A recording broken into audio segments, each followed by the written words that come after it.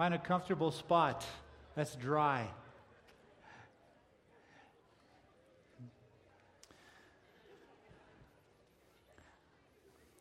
Our theme for the summer is the Great Reversal, and we're looking at the Beatitudes in Matthew 5. We called it that because of when you look at the Beatitudes and how they developed throughout history, you see some things that actually relate to us today. If you go all the way back, and some of you that have been here in the previous Sundays have heard this, if you go all the way back into the ancient Greek culture, the concept or the genre, the literary type called what we call beatitude, blessed are, was well known. It occurred in the ancient literature to describe the gods. Blessed are the gods basically because they are above all of this stuff, this brokenness, everything that we experience. They're above all that. Pretty soon it developed into blessed are those who are in charge and leadership. Blessed are the wealthy because they're above all this as well.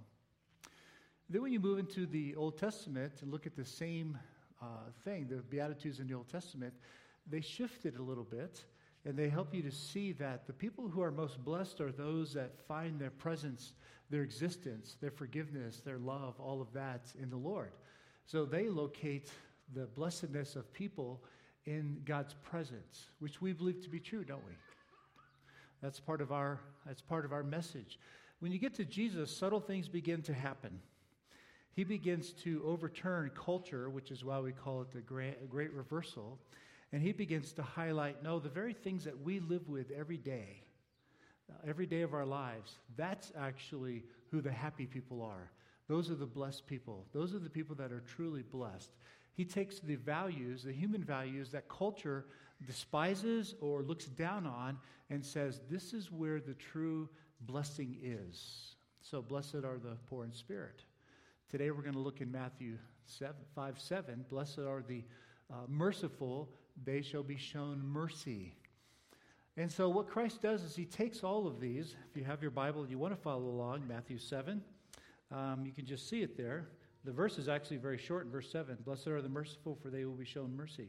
But he talks about the poor in spirit. Blessed are those who mourn. Mark asked the question when he talked about mourning, how many of you woke up today and said, I think I want to mourn more? Right? Yeah.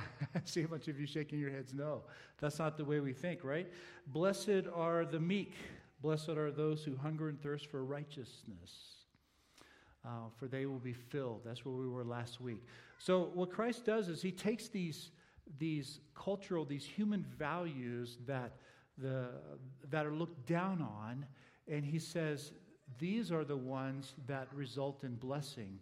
And that's where the power of the Beatitude lies, right there, in taking some of these really low, these mundane, these bottom of the barrel, these things that we all experience, and says, no, that's where the real blessing is, right there. This is in Matthew. This is the beginning of his teaching on the kingdom of heaven, and so we're beginning to get insight into what's really going on. He's introducing. Oh, don't you love the sun? Just great. Shows you how powerful that sun is. So he's introducing concepts at the very beginning of his ministry that highlight what the true kingdom looks like. And what it looks like is us. It's us. We're those people. And you know what? Suffering is very interesting. And all of these descriptions here, they fit within that context of life is hard. Life is challenging. Life is difficult. On the best of days, we still struggle, don't we? Every now and then we have days where it's just going perfect, and then boom, it's just faster than you can blink, it's gone. Well, that's something that the world actually understands. The world understands that. And so when we live our lives, when we live out our faith in all these categories, the world can look at us and they can see a model of another way, another pathway to managing these struggles. Because they see it in us, we live by faith, and we demonstrate love. And so they get a chance to see it. So suffering and all of these human qualities that Jesus is talking about, these are the norm for most of us. These are the norm. We don't live above it all. We live right smack in the middle of it. So blessed are the merciful, for they will be shown mercy. So let's talk a little bit about mercy and kind of get a sense of what was going on again. Like all of the other Beatitudes, when you trace them through history, you see a great reversal of what Jesus was talking about something very different. So when you go all the way back again into the ancient world of Greece, and you begin to look at mercy, it was a character quality to be emulated. The gods were shown to be merciful. The wealthy people were shown to be merciful. But what they had in mind was more the concept of pity. You see, mercy in the ancient world had more to do with you're looking at someone who's going through something that you don't want to go through. And you're going, I'm glad it's not me. It involved a little bit of fear. This concept of mercy in the ancient world. Fear because I'm glad it's not me, but it very well could be. I don't want to go through that. It involved a sense of partiality. People in the court system, they pled on the mercy of the judges. So the Stoics in the ancient world thought that it was a sickness of the soul because it led the judge to be partial and feel sorry for people. So it had this concept of pity. So I was talking to Nancy about this whole concept of pity, and she's reading a mystery, and so she gave me these words. It describes what's about to happen with Jesus very, very well when you distinguish between pity and compassion. These are two very different concepts. So you have this conversation going on between a lady and a man, and she's explaining, it's this mystery. I haven't read the book. I just read this one section because she read it to me. It was fantastic. And this lady's talking about the near enemy. And so the man said, what on earth is that? What's a near enemy? She said it's a psychological concept. Two emotions that look the same but are actually opposites. The one parades as the other, is mistaken for the other, but one is healthy and the other is sick and twisted. So the man's kind of pondering that, and he says, Can you give me an example? She says, sure. There are 3 couplings that will illustrate it. Attachment masquerades as love. So attachment masquerades as love. Pity masquerades as compassion. And indifference masquerades as equanimity. So he's pondering that and doesn't quite get it. So he says, I don't understand. Can you explain it? And she said, yes. Pity and compassion are the easiest to understand. Compassion involves empathy. Now think about the difference carefully here. Compassion involves empathy. You see the stricken person as an equal. Pity doesn't. If you pity someone else, you feel superior. Understand the difference? This is the root of this idea back in the ancient world. Compassion involves empathy. You see the stricken person as an equal. The Good Samaritan. Pity doesn't. If you pity someone, you feel superior. But it's hard to tell the one from the other, the man says. And she says, exactly. Even for the person feeling it, almost everyone would claim to be full of compassion. It's one of the noble emotions, but really, it's just pity that they feel. So glad it's not me. See the difference between pity and compassion?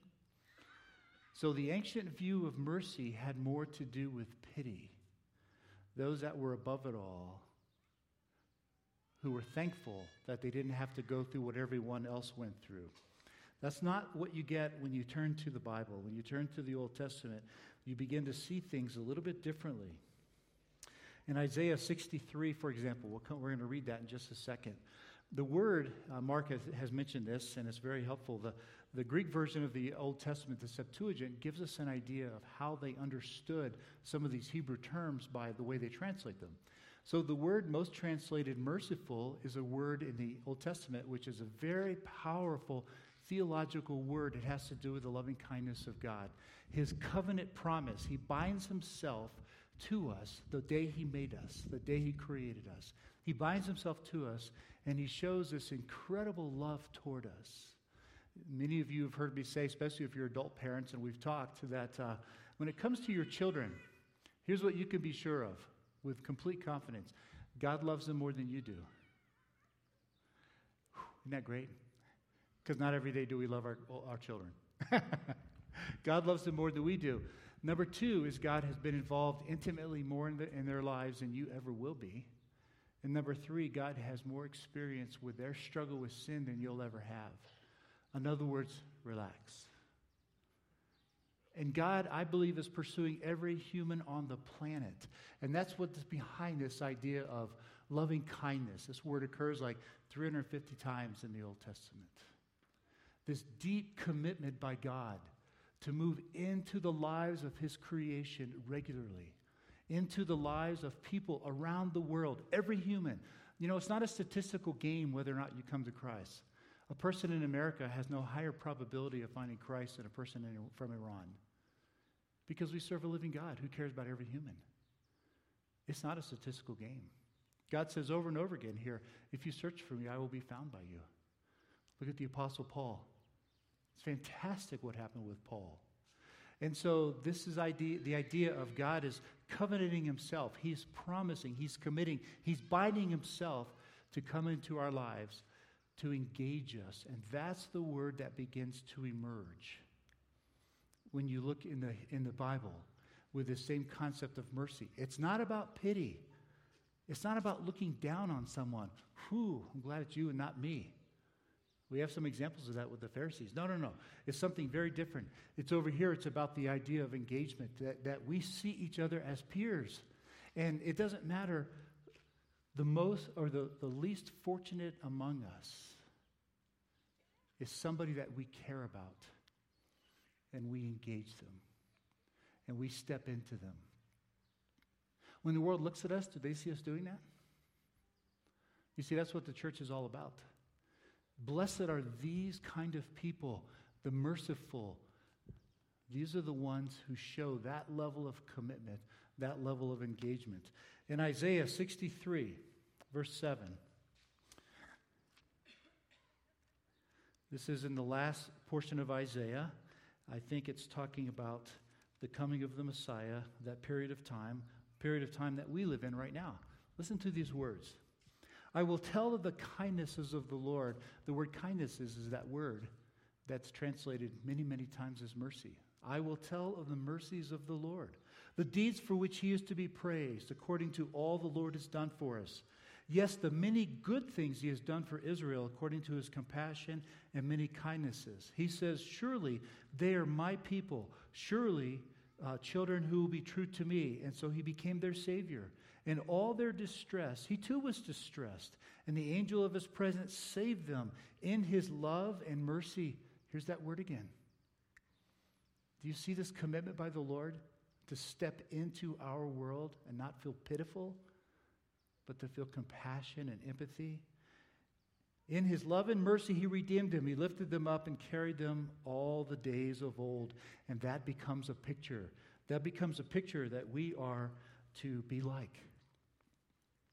Micah 6:8, famous verse. How many of you know Micah 6:8? Okay, a bunch of you do.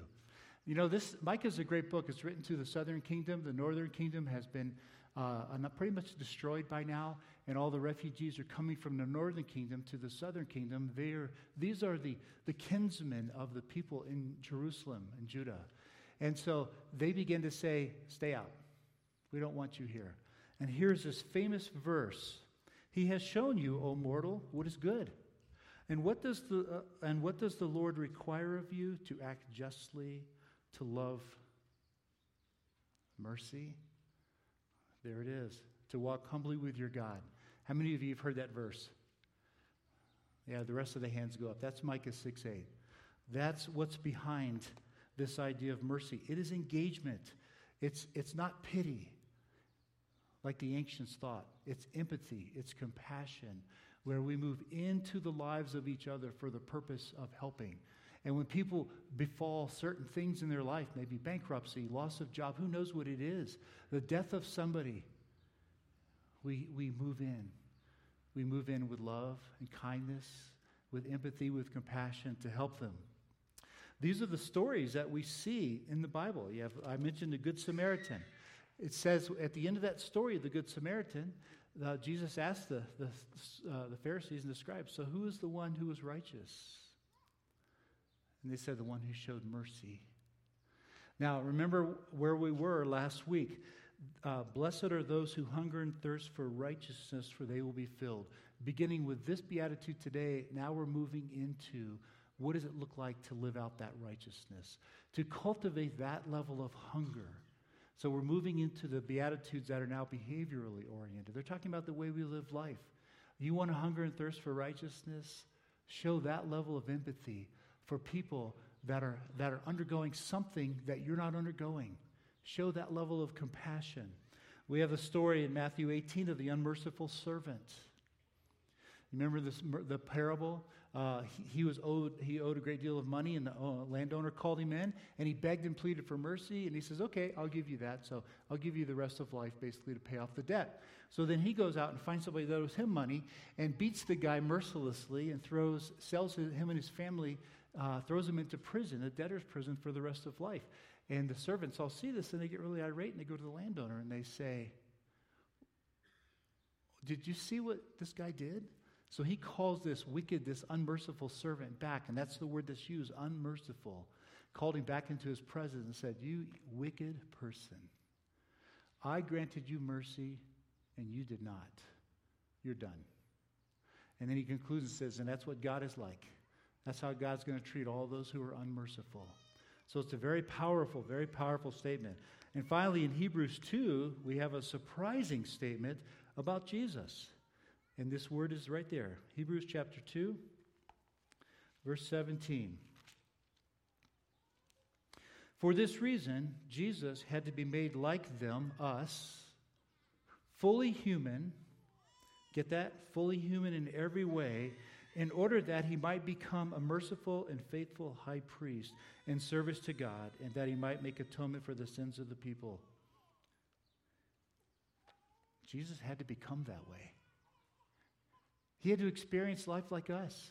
That's what qualified him to be our high priest in Hebrews, I think, was living life like us, so that he could become merciful, so that he could do what he needed to do, engage in life with us in order to bring about redemption and atonement.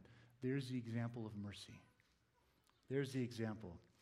So that raises a question. The poor and oppressed, they are asked to give out what they have not received.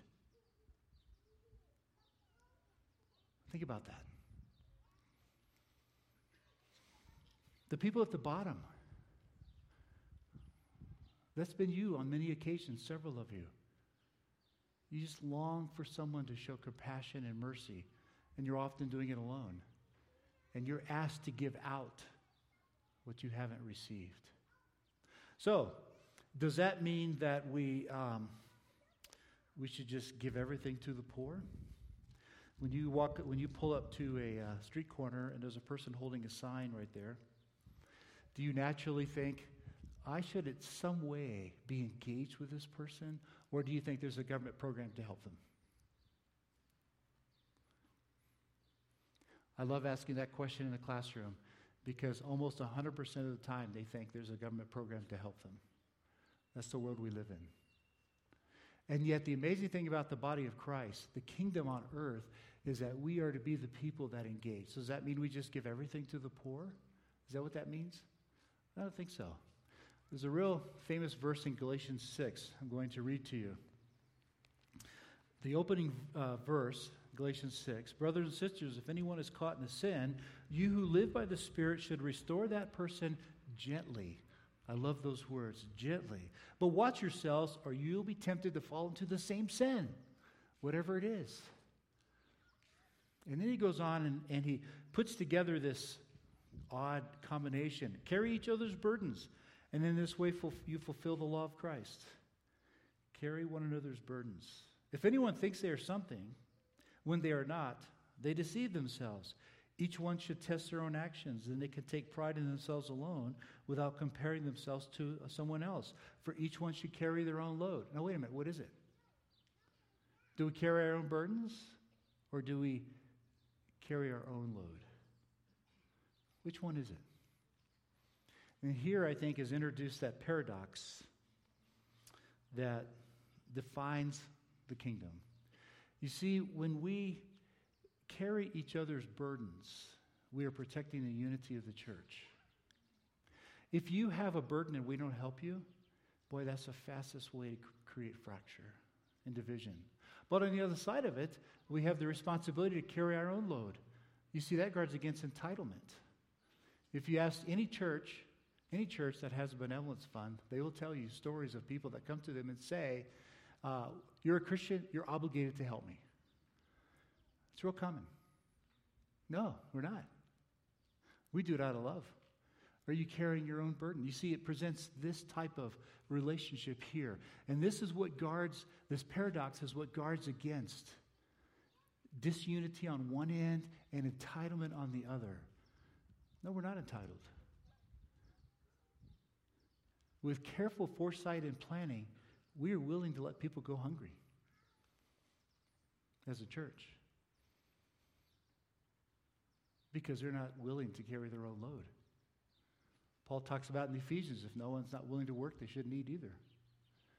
And so it produces this right here.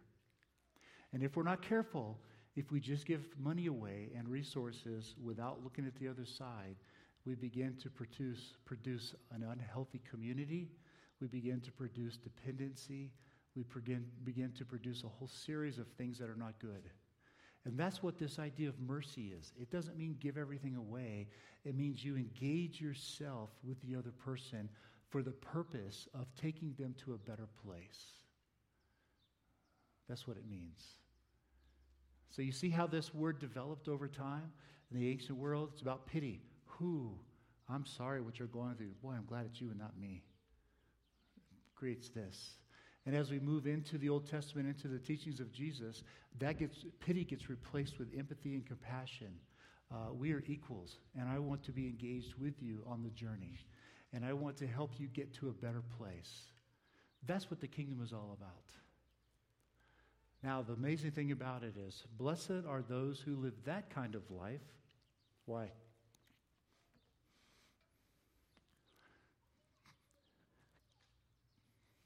Because they're the ones who receive that kind of mercy from the Lord.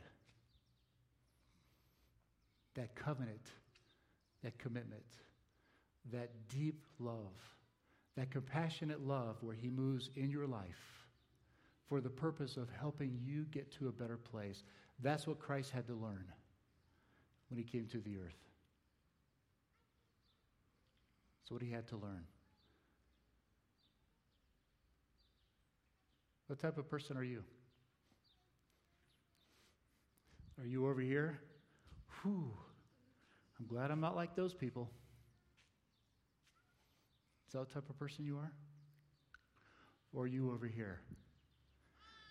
God has given me a purpose, and he's given me the ability to move into people's lives for the whole purpose of bringing the kingdom to bear in their life and helping them to move to a better place. Which one are you? Father, thank you. We are deeply grateful that you are a merciful God, that you care for us very much. We are deeply grateful that you love us so deeply and you engage with us daily in our lives. Father, we can't always see it. I'll be honest with you, we can't always see that you're there. We have to live by faith that you are there. Because it's very difficult sometimes when we feel like we need you to rescue us and we don't sense that you're rescuing us. Help us to be people of faith and people of mercy, to know that you are there. We are so very grateful. In your Son's name, amen. I'm going to ask the ushers